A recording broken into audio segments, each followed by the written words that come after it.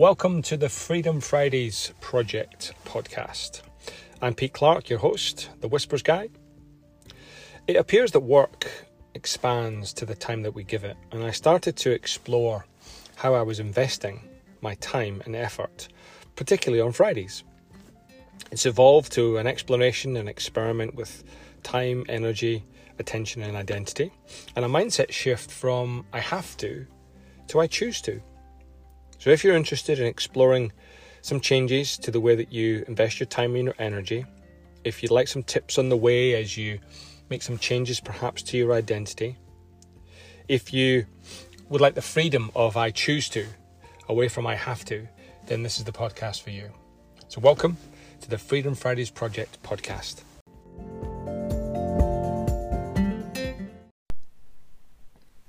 Welcome to episode 20. It's me, Pete Clark, the Whispers Guy.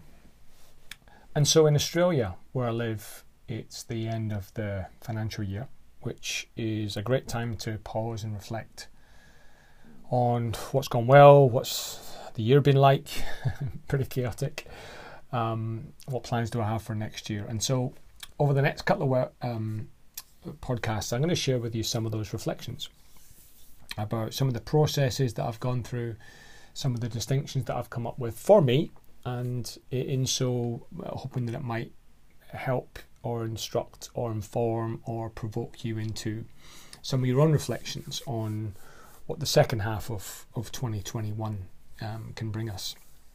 And so three key things to share with you. The first is a distinction that a facilitator colleague of mine shared with me as I was reflecting on some of the wins and learns from the last financial year, not just 2020, but the first 6 months of 2021. And it's a hackneyed tool, the Wheel of Life. Many of you will know of it or have come across it, and it basically asks you to determine the 4 or 5, 6 or 7 key areas of your life, and how would you rank them, scale of 1 to 10, 1 being not very good, 10 being very good. So I've done that process. One of the questions that came out of it for me was, in an ideal world, 21 Whispers should be a vehicle for me to get what I want, to allow me and my family to have the lifestyle and the life that we want to live for ourselves and for others. And the business should be a mechanism to help me and my family achieve that. And it did make me wonder whether I am a servant of it or it's a servant of me. Is 21 Whispers, the podcast, the facilitation, the clients that I have, are they in some way serving me to provide the lifestyle that I dream of? Or is it the other way around? Am I good enough? Am I focused enough to make the business a servant of progress towards that lifestyle? And it was a really quite a confronting question for me to ponder, because the sense I got was that I'm a servant of the business, and that's partly driven by the way the business operates, the way it's set up. It's predominantly me. I'm the business, if you like. I don't really have a business because I can't really step out of it at the moment.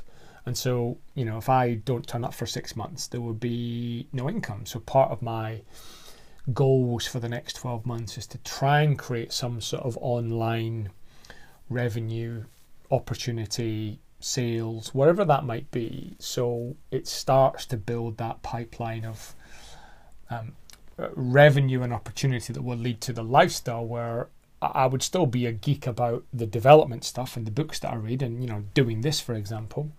But I wouldn't be behest, I wouldn't be servant to it.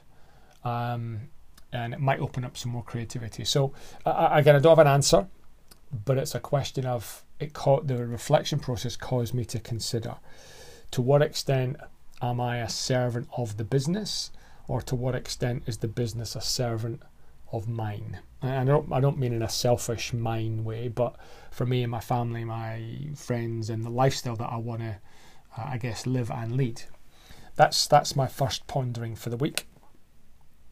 The second pondering was when I did this Wheel of Life exercise and I rated things like, relationships, health, friends, the things that were important to me, apart from the obvious situation with the pandemic as it continues and all of the challenges that brings. I'm very grateful, extremely grateful for some of the opportunities it's presented and some of the things it's caused me to focus on. And partly because I'm not travelling as much. I'm much more focused this year on my health and my own well-being. As some of you may know, I meditate probably 5-6 days out of 7. And so the scores I were giving myself were some of the highest scores I've ever given myself. And I don't know whether that's because my standards have changed. One of the reasons I think it is because I'm much more grateful. I'm much more grateful for the things that I have. And then it made me ponder, I wonder if at all, or in how much, or in what ways, my current gratitude is diluting my ambition. My gratitude for what is and what I've got, I wonder to what extent is that causing me to take my foot off the gas. And again, I don't have an answer, but it's got me really pondering. And a couple of the things that I wondered whether I need to break some of these beliefs in my head that time or time spent or invested means I can achieve more. There's more ambition to be achieved if I work harder, which is partly the principle behind these Freedom Friday podcasts. We know that work tends to expand to the time we give it. So there's probably some sort of underlying belief in me that the harder and the longer hours I do, the more successful I will be towards my ambition. So I probably need to bust that a little bit. The second belief that I might have is that ambition might be singular. It might be in a selfish way for me and my family. Whereas when I looked at one of the segments on this Wheel of Life, it was contribution. Now you could argue I've put more content out in the last 12 months than I've ever done up to this point in my life. So you could argue I'm as best as I can, I'm contributing quite a lot. But it didn't feel that way. The feeling that I got was that I could contribute in a different, a better, and I don't mean scalable from a revenue perspective, but scalable from a reach and a voice and a hearing perspective. And I wonder if the ambition I was thinking that I was diluting was an ambition for me and my family, whereas if I raised the bar a bit and extended that ambition as an ambition for others. So I wonder if I could get, ridiculously 1,000, 1,000,000, 1,000,000,000 21 whispers rattling around the world. So that was certainly something that struck me on my reflections. Without coming to any hard and fast conclusions, I wondered, one, whether the business was a servant of me or whether I was a servant of the business. And secondly, was my gratitude diluting my ambition?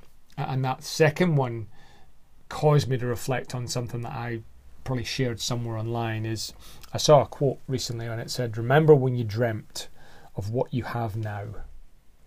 And if I reflect on that, it would be not that many years ago where I would have been so pleased and delighted and just overwhelmed with some of the things that are present in my life. And so maybe I've forgotten how to dream.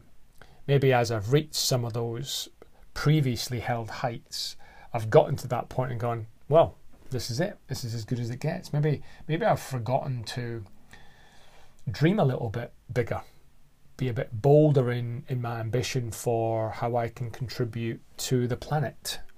And that feels really uncomfortable. And so maybe that's the space I need to lean into, the discomfort about the extension or the scalability of my ambition. Maybe there's some journaling in that. I'm sure there is. The third thing I'll share with you is for the next 6 weeks on Friday, I'm investing in my own craft. I'm doing a facilitation program, and of which I will share some of the insights. But this insight struck me on the first program, and I just had to share it because it was such a mind-blowing pivot in my head. And let me see if I can explain. One of the, I think it's a strength, is that I have been known and quite enjoy pushing people, nudging them, provoking them beyond what they think's possible, beyond their limited or perceived limited potential, which generally works out pretty well. One of the challenges with it, and I have been caught out, with family and with clients and people that I coach, is if I keep nudging, we're going to get to the line. We're going to get to the line that crosses into their, scary zone. The challenge with that is I don't know where that line is until I've crossed it. So I don't know how far I can push until it's too late almost. And whilst on a few occasions when that's happened, the response has been, well, it was uncomfortable, it was confronting, I didn't like it at the time, but I'm so glad you did. Which unfortunately feeds my, paradigm and ego that it's still a good thing to do and it is a strength. But I do wonder, as I master this craft of facilitation and, helping build people's potential, I wonder if there's another way. I wonder if there's a way of handling that crossing the line in a different way. So that was the challenge that I presented as something I'd like to work on. And one of the ladies that I'm working with, a lady called Lauren, who is part of a company called 10 Directions, such an inspiring human being. She just blew me away with a couple of questions. And the questions were, first of all, focused on me. What is it in me that wants to go further? And that was such a good question, because I realised that part of the nudging and the provoking and the edginess and the pushing to and beyond the line, that's my motivation. That's what energises and gets me out of bed, and I love being stretched like that. I'm quite happy to, in most situations, be incompetent and be the learner and be the worst on the street at it. And so when she asked me that question, what's in me that wants to go further, as I reflected on that for me, I could answer it. And then when I reflected on that for others, it was my inherent and almost unshakable belief that you can do more, you can have more, you can be more. There's a bit left, there's a gap, there's something else. And we won't know what that is until we hit the line. Then she said to me, and this was the one that just sent my head spinning. It was a brilliant question, which I will use in the context of what I do. And she said, so what's being asked of me or us or you over the line that's different to this side of the line? And that was just, for me, that's one of the best questions I've been asked in memory, because what it caused me to think about was not whether I should or shouldn't nudge people across the line, because sometimes I don't know when it's going to happen, sometimes I don't push far enough. But when I do experience that, and I'm in a situation where I have, or what I've said has provoked someone beyond the line, finding a space in myself where I can ask the question, what's different this side of the line? What's it asking of me versus the other side of the line? And, it's a construct in my head. You might be listening to this going, I don't even understand the question. The question means nothing to me, and that's cool. But for me, my unique take on that was just such a beautiful perspective to take when being confronted with being outside our comfort zone, being the other side of the line when, suddenly I might be a bit upset, or it's caused me to think about something that's hurtful or painful or traumatic, that rather than, avoiding it, and rather than trying to fix it, just finding a space in myself where I consider what's different this side of the line for you and for me in this scenario. And finding a space in myself might help someone else to, I guess, be comfortable with the discomfort, be comfortable with or at least detach a little bit from the overwhelm and look at it from a different perspective. And so that blew me away. I thought in this solo episode I would share that with you. And so that's it for this week.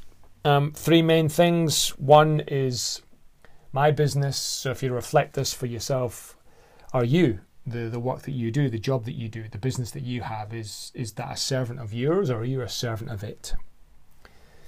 Is your peacefulness, number 2, is your gratitude diluting your ambition?